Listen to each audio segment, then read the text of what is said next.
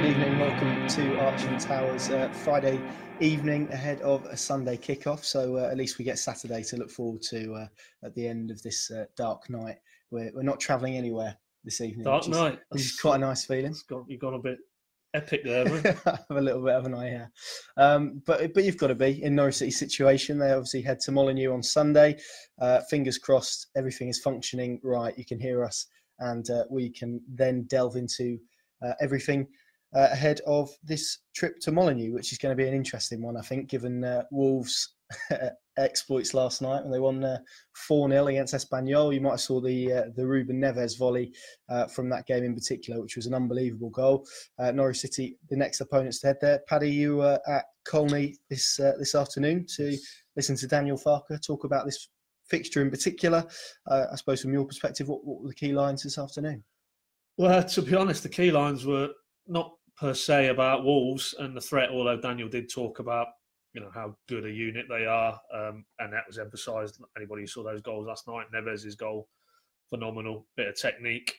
So I guess it wasn't anything that we didn't already know from what Wolves can offer. It was probably more one player who will be out for the season, Sam Byram, undergone hamstring surgery or the tendon, as Daniel said, has been interrupted in his hamstring. So that for me was probably key line number one. And then the other one was,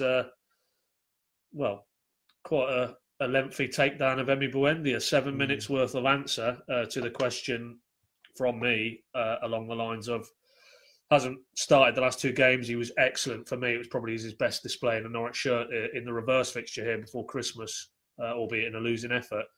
Is this now, are the planets now aligned that he comes back in at Molineux? And that sparked, as I say, a very, very lengthy debrief from Daniel about where Emi has been good this season, where he's been not so good, what he needs to improve on. And you're left with the sense that unless he does start to improve on those areas, he won't be starting at Molineux on Sunday. And then inevitably the reaction subsequently on social media has been, quite large and quite sort of split. I mean, just judged on my timeline, there's a lot of fans who not quite sure where Farke's gone with that and re-emphasising about some of the numbers. And we've seen Opta Joe jumping on the bandwagon earlier this late afternoon about some of the numbers that put him right up there with some of the top players in Europe. But, Daniel acknowledges all that, but then we'll throw back at anybody who wants to quote those type of figures. He hasn't scored a goal in 26 league games. Some costly losses of the ball in terms of, what we saw against Villa and Watford, and just generally he doesn't think he's operating at peak Emi Buendia. And in Daniel's view, if he's not at 100%, he can get away with 95, Daniel said, in the Championship. You can still influence a game in the Championship with 95% of Emi Buendia's best, but at this level, not for Daniel. And ultimately, as Daniel said, nobody needs to convince me that he's a brilliant player with the potential to be a really top draw player, but he sees him every day in training.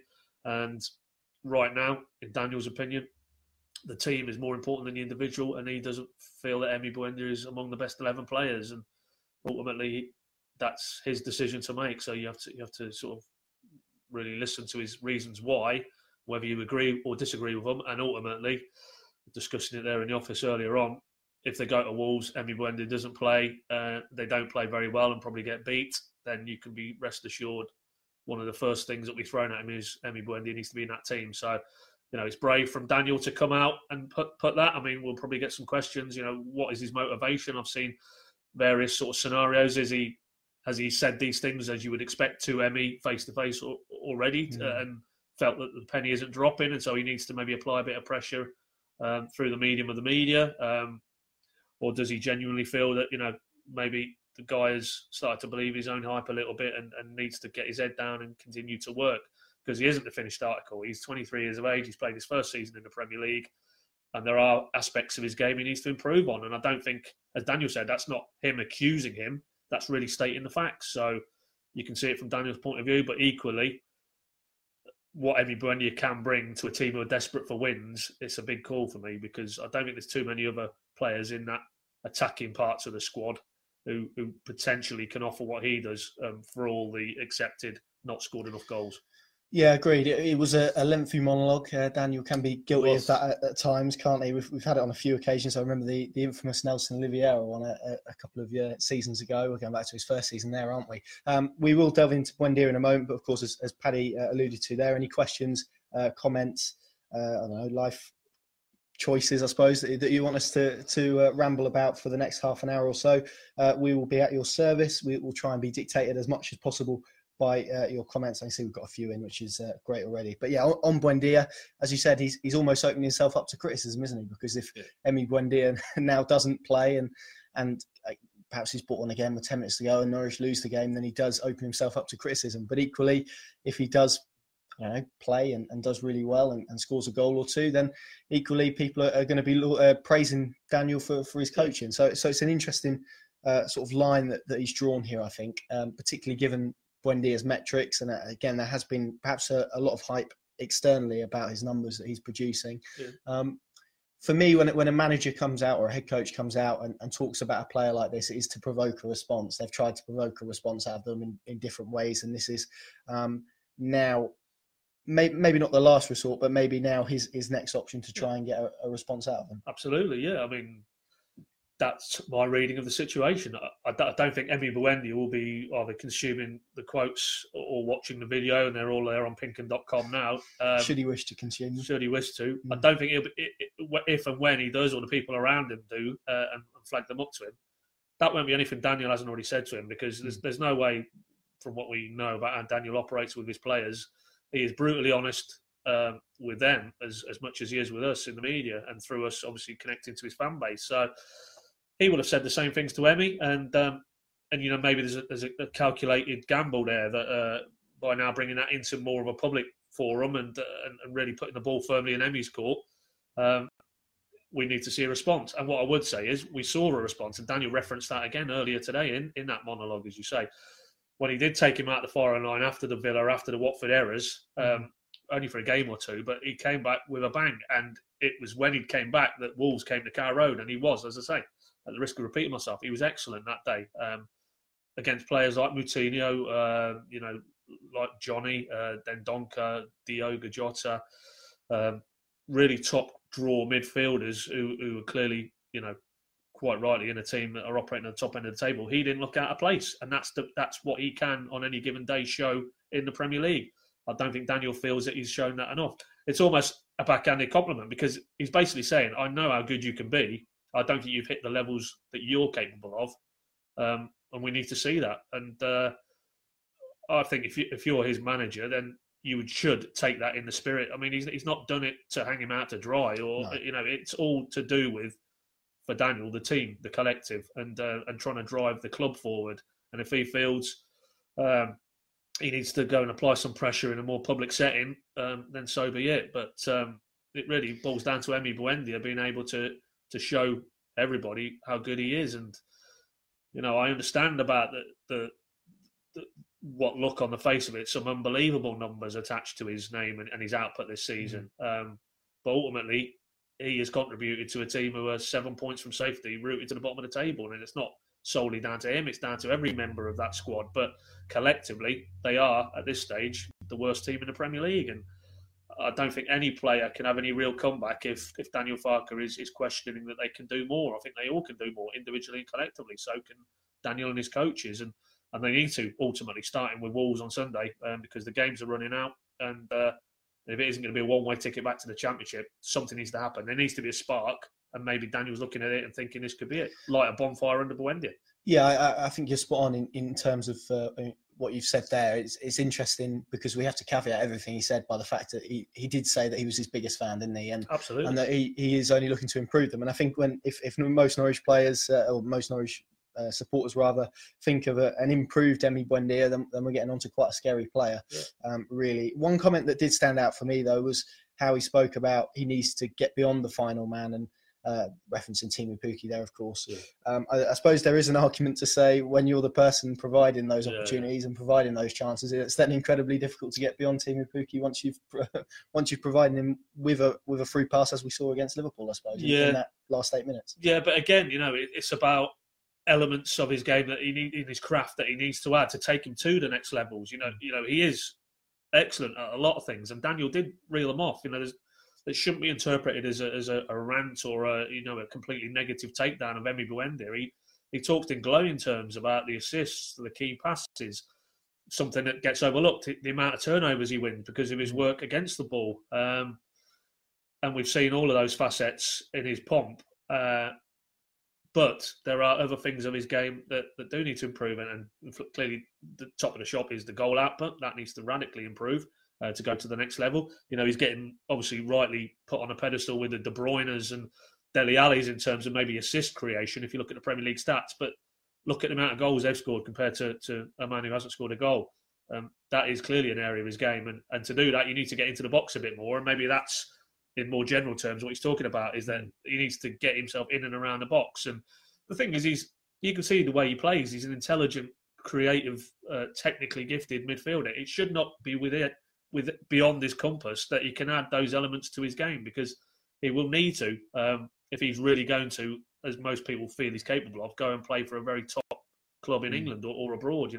You need to be operating at that level. You need to have well-developed areas right across the board as a midfielder. And it's not just about creating assists. It's about creating assists and scoring goals and getting in the box. And maybe that's one part of Daniel's breakdown I didn't quite agree with, that getting beyond, because as you rightly say, it's normally him who's providing the bullets for Timu Pukki. But that said, he needs to get in the box far more when maybe the ball is getting worked wide, find himself on the edge of the box, picking up bits and pieces. I wouldn't disagree in general terms, but if Daniel feels that's an aspect of his game that's lacking, then clearly it's something he needs to add. Yeah, I think there's been a few moments this season. I remember one specifically at home, I think against Aston Villa, where he picked up the ball on the edge of the penalty area and there was a wonderful shooting opportunity. Yeah. And instead of unleashing a shot, he opted to take a touch and to try and beat an extra man or find that clever pass. And again, it's not a criticism, because he is still so young. I think we still talk about Emi Buendia as if he's a finished product. He's still, 22 years of age, which is incredibly young for a footballer. Still a lot of potential there to be sort of developed, I suppose, whether that's at Norwich or elsewhere. But yeah, you're right. It's those fine details that he now needs to work on. Just to cut across you there, Conor, I mean, it's popping into my head that we're asking him to do things that he can do, because we've seen him do it in the Championship. He scored, 6 or 7 goals?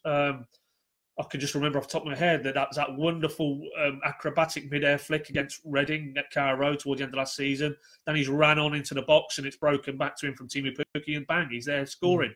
That superb strike in that very tense win against Swansea. The ball's, I think, been cut back to him from Onel Hernandez. He's arrived, a yard or two inside the box. Emphatic finish, near post. So there, albeit at a lower level, and I think that's the point Daniel's making. Yeah, it's a step up. At the Championship level, he has all those elements to his game.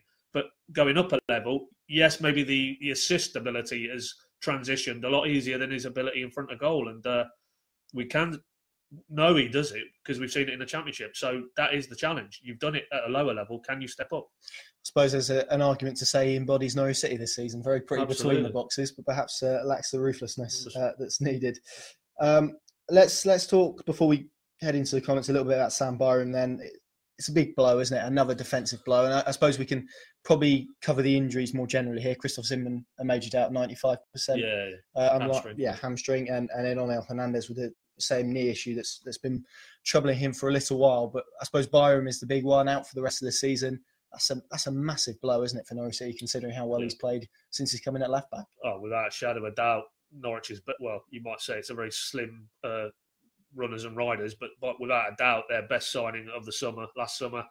We obviously sat down and spoke with Stuart Webber there a couple of days ago, and he admitted that they didn't really do the business for Daniel in that window, let him down, as we saw with Patrick Roberts and Ibrahim Amadou swiftly returning in January to their respective clubs and then on to further loans. But Byram, by some measure, was far and away £750,000 for a player who can play left back, right back, and looks comfortable in the Premier League. Who basically had Raheem Sterling in his pocket. Probably would have given Salah a very good contest as well, until he pulled up very abruptly, and you knew straight away by his reaction. There was no, I can run this off. It was straight away signalling to the bench.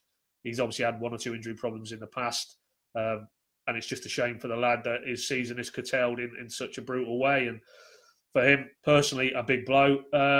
Is it going to be a big blow for Norwich? Well, for me, that really depends on whether Jamal Lewis can grasp the nettle, and to give him his due, given he was more or less thrown in at the deep end against Liverpool. I thought he was good that day, and spoke to him at length with Daniel today earlier at Colney, and Daniel said it had been very tough for the past 2 or 3 weeks. He said in training before Liverpool, he was pretty much Norwich's best player, but he just couldn't drop Byram or Max Aarons on the other side, and now he'll get his chance. And in the bigger picture, this period that Jamal's gone through when he was for club and country first choice and there was never a debate, but the fact now he's had a rival, he's found himself in the shadows. It was all like talking about Crystal Palace in the window, just gone. It just might be, in terms of a young person's career and ups and downs, and we're talking obviously about Emi Buendia, and he's had a few peaks and troughs.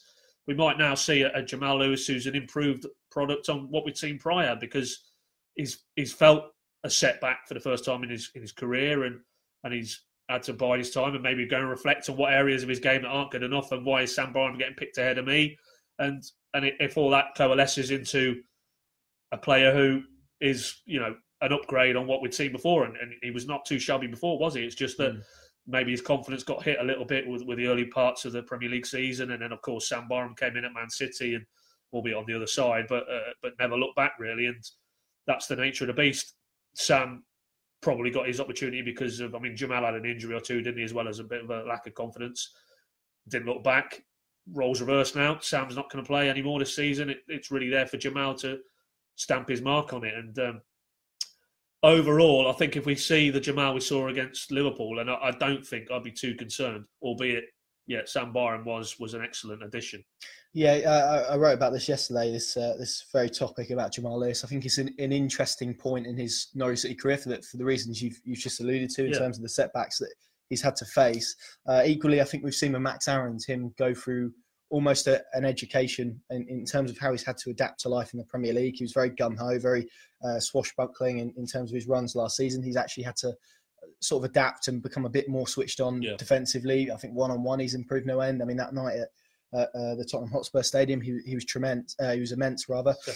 And now Lewis has to go through the same thing, doesn't he? And has to show that he can contribute to Norwich's attacking phases, because that's going to be crucial in terms of improving that ruthlessness that we've all spoken about and that Daniel's spoken about at length.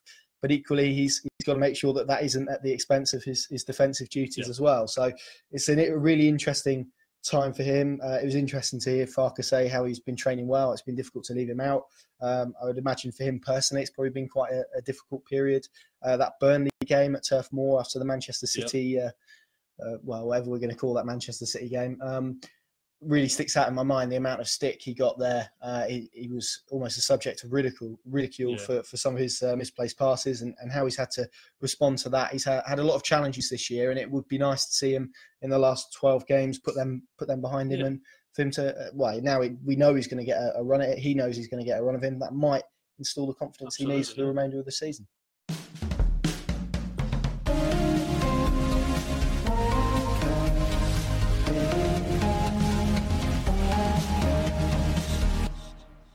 Right, let's delve into some of the comments then. Luke Fisher has kicked things off. We did fantastically against Liverpool, so I think we can win or draw, but I admit we're going back to the Championship. That's a nice positive way to kick off. You picked a good one there, Connor. I did, yeah. Started your mean to go on. Was that Luke, was it? It was Luke, yeah. It's a Friday night. Positives, man. It's not over yet, is it? Liam has said, who plays left-sided centre-back? Do we think, this is, of course, something we haven't touched upon.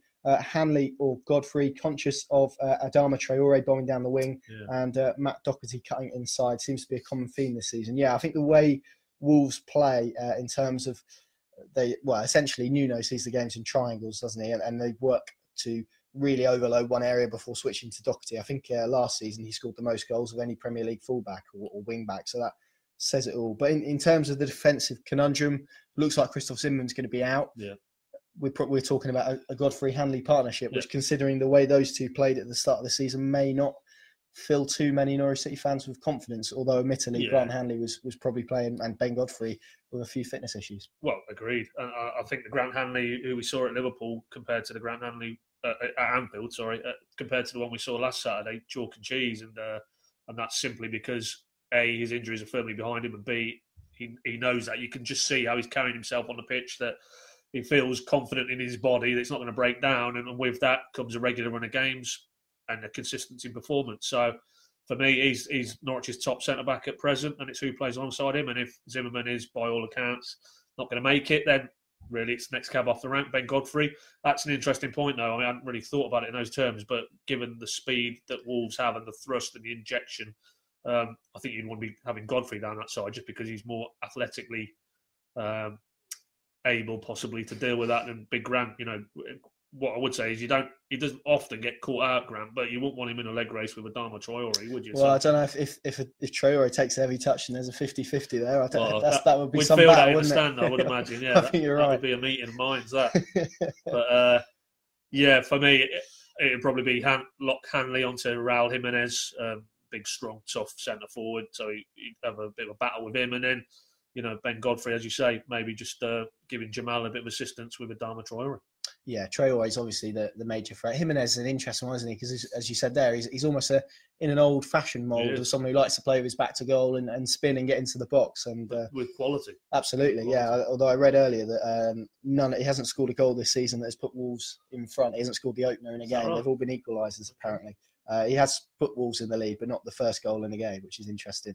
Let's delve into some of the other comments. A fair few people seem to be stating that if Timu Pukki would have converted a few more chances, then this conversation around Emi Buendia that we've been having would be different.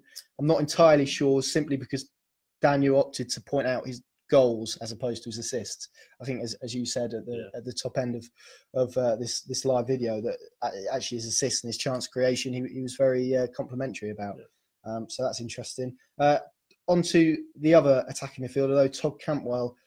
Luke, again, has come in and asked, 3 years' time, he thinks he's going to be a terrific player. Todd's going to be an interesting one, I think, about A, what they do with him, and B, what he decides to do should Norwich end up back in the Championship. What do you make of him and perhaps his progression from this point? Well, I mean, again, Stuart Webber made it clear there'd been no firmer offers for any of those young players in January, but the reality is, I think in the summer there probably would be something more than endless speculation and rumours, because ultimately, even if Norwich collectively are not good enough, Cantwell, Aarons, potentially Buendia, are all young players with enough potential and a body of work behind them that they would be interesting Premier League clubs. So purely talking about Cantwell, I don't see the Liverpool link. I think that would be a bridge far too soon for the young man. But as Luke, I think, mentioned there, he continues at this rate, given what he's done, from a position where he wasn't a frontline option for Norwich last season. If he can accelerate in terms of his career from last season to this and continue that rate of progression, then maybe in another 2 or 3 seasons, you're talking about the absolute upper echelons of the English game. But I don't think a Cantwell moving to a top 6 club now is likely for me in the summer. I don't think he'd get anywhere near a top 6 or 11 at the minute. And what you wouldn't want if you were trying to advise the lad is, you've seen it too many times with Scott Sinclair and these type of players where they get a big move. Jack Rodwell. Yeah, exactly. They get a big move and financially that maybe sets them up, but their career stalls and they get limited opportunities, and then you roll on 12 months later. Dare I say, Patrick Roberts? He left Fulham with a huge reputation, but it hasn't happened for him at Man City. Yeah, incredibly difficult to get into that 11, and now his career is sort of meandering a little bit. So you would be wary of that if you were anything to do with Todd and his advisors and his family. But if a Liverpool did come calling, or a Manchester United, what can you do as a young player in the summer? It's a major head turner. So I think you'd need to do a little bit more. I think Steve McManaman did a piece, didn't he? I don't quite know where. I think we picked it up, though, earlier in the week, and he basically said probably he'd be one who'd be on Liverpool's radar, inevitably, a young English homegrown player who's scored 6 or 7 goals in the Premier League and has shown he's got the technical ability to step up,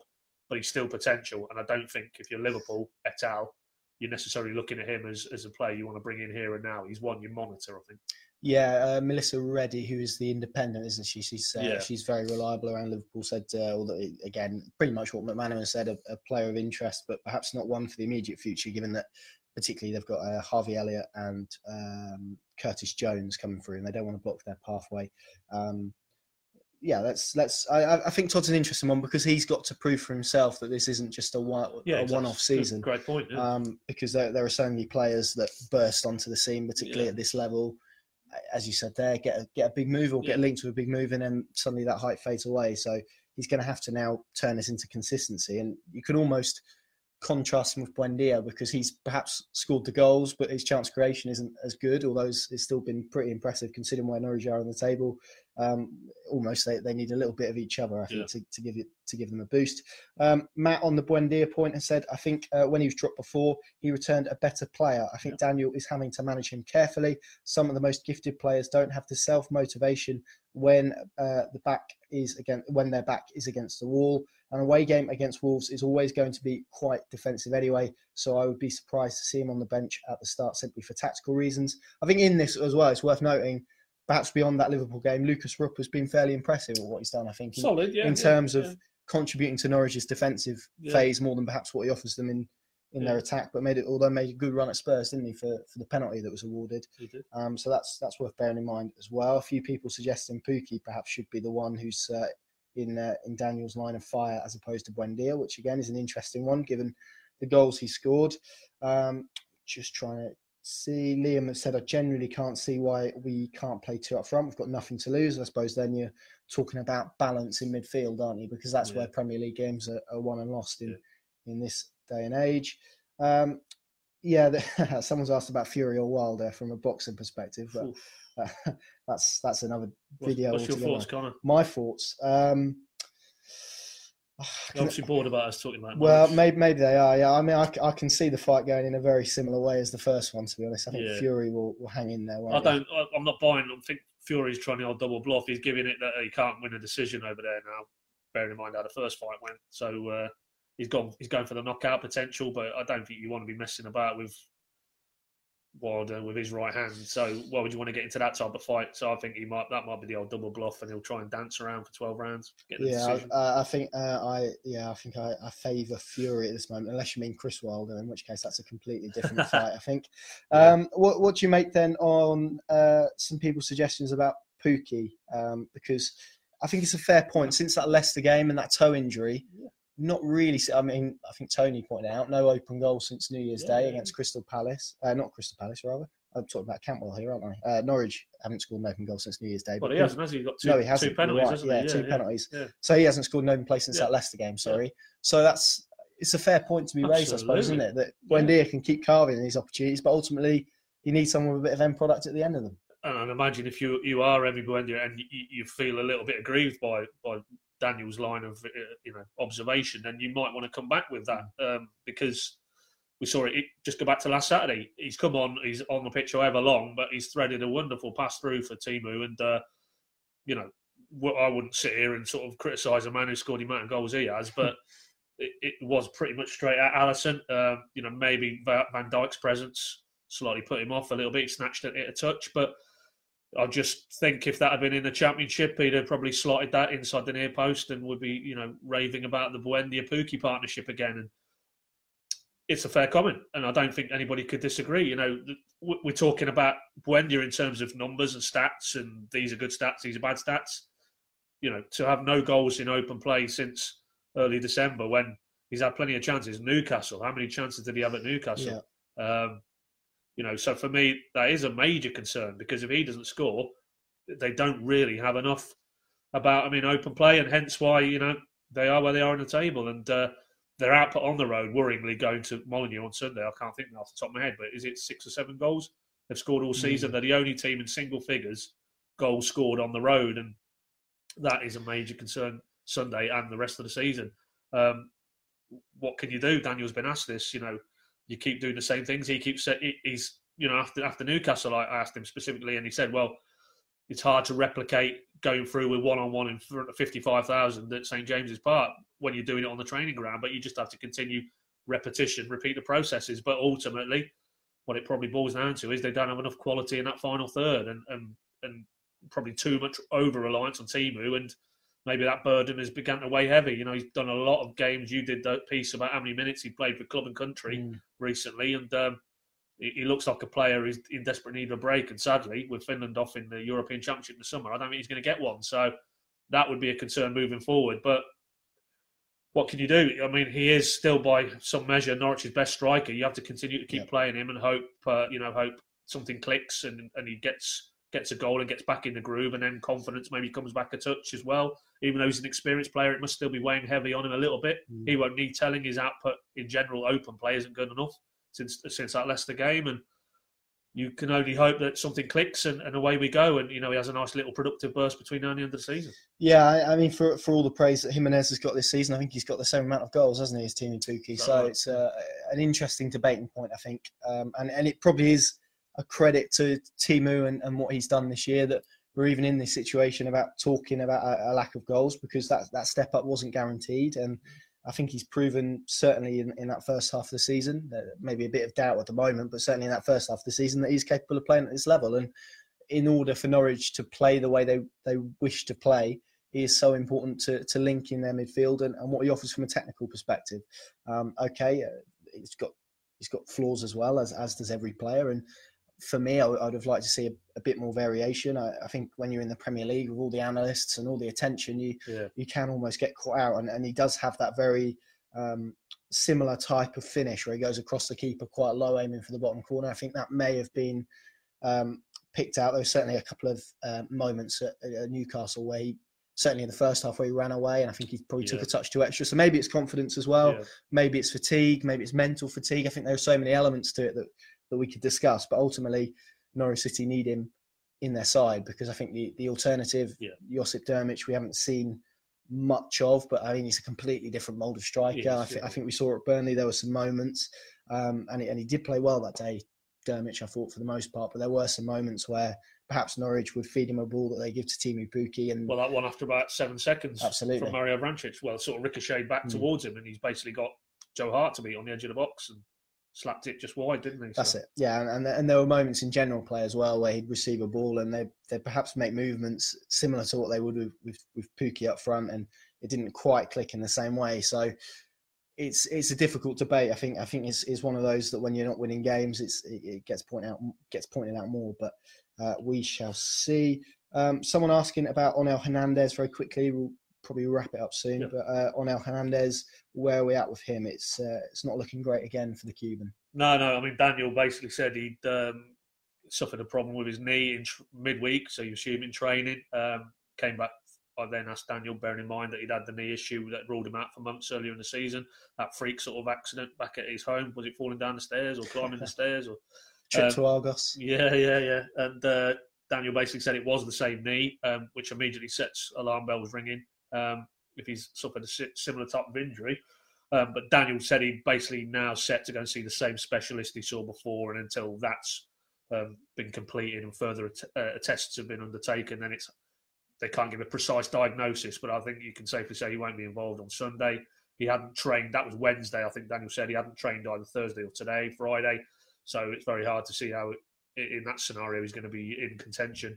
But more worryingly would be moving forward if it is something akin to what he did before, then you would have to say his season's probably over as well. Yeah, you fear for players of his mould when they get knee injuries, don't you? Because of the way they turn and the pressure that puts at the pace they go at as well. So that is a concern. But hopefully he won't be ruled out for too long. Certainly not as long as he was last time, because I think we saw Norwich did lack that impetus from the bench of something a little bit different in attacking areas. And even though they've got Lucas Rupp, they could probably do with probably another attacking option on the bench. Probably means Josh Martin now, doesn't it? Yeah, it probably does. Yeah, comes into the mix. And we have been seeing pictures of him training this week as well. So that's a good shout.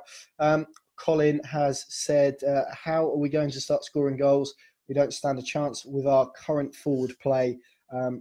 Must score to amass points." Yeah, it's the big question. It's a question really that, and a problem. And we'll end after this question, that probably Norwich supporters and probably we didn't think they would have, given how free-flowing they were last season and how they play football, I suppose. It is geared to attacking teams and giving teams a real good go, but actually translating that possession and the chances that we've spoken about at length with Emi Buendia into goals and into output has actually proved difficult. Well, you say what we saw last season, we actually saw it at the start of this season. Take Liverpool aside, how good were they against Newcastle down here that day? First home game, completely wiped the floor with them and added the productivity. And Teemu Pukki was pivotal to that. In fact, that was the hat-trick day, wasn't it, off the top of my head? So they managed to translate it in the early weeks. Chelsea, they scored 2 goals, didn't they, at Carrow Road, and unfortunately got caught out at the end there and got beat 3-2, but I don't quite know. I mean, there's a bit of a parallel with that Alex Neil season for me increasingly, where they were good through August and September, and then they just hit the buffers a little bit, and then that particular season, 15-16, was just this January onwards was just a long, low, slow trudge back to the Championship, and it hasn't quite felt like that over the second part of this season. But in terms of what served them so well coming up out of the Championship, hasn't quite translated to the degree it needed to maybe mask some of the deficiencies, which were obviously conceding goals. And you'd actually say now, thinking about it, defensively they look a lot better than probably they were in the Championship last season. Certainly the last month or so of action, probably coincided with Grant coming in and looking so consistent. They look quite solid without the ball, but conversely now the hunt for goals at the top end of the pitch has continued to prove too elusive. And I think we come back to that they're probably not quite good enough collectively and individually in terms of the quality you need at this level. Stuart Webber again touched on it when we spoke to him in the week. He picked out the Palace game. They battered Palace home and away for the most part, and Palace were just economically 1 or 2 chances in both games, took their chances, and they ended up, getting 4 points from 6 when conceivably Norwich, if they'd have converted the weight of possession they had in both those games and the chances, it should have probably been the other way around. And that ultimately, I think this probably season will go down as a series of missed opportunities within games and then the season as a whole. But they have been good enough in a lot of facets, but in the key moments within games, most notably, again, Wolves here at Carrow Road, Rui Patricio, how many saves did he make that day? Went in 1-0 up, could have been 4 or 5 quite considerably, and they end up walking off at full time, getting beat 2-1. And that, unfortunately, has been the story of Norwich's season. And with that, we head to Molineux. Sorry. No, we started the comments on a downbeat note, and it seems fitting to end them as well, to bookend that a little bit. Thank you for all your comments. Thank you for watching as well. Enjoy a rare Saturday off. Well, I say that we had a Saturday off a couple of weeks ago, didn't we? But yeah, enjoy your Saturday off. I'm sure it would be nice to watch some other games of football, or I don't know, go and do something else. I don't know what I'm gonna do really. I feel a bit lost if I'm at home on a Saturday. Do you feel quite right? I'll be under the covers with paracetamol and cough mixture. Well, you've got through it. You've got through it. That's what a trooper. Absolutely. Thank you very much for watching. Pinkin.com, your place to go for everything pre-match. As we look ahead to Sunday, Norwich in last chance saloon territory now, definitely, if they are to stage some great escape, and it would be a great escape from here. We'll see you all at Molineux on Sunday. Enjoy your Saturday.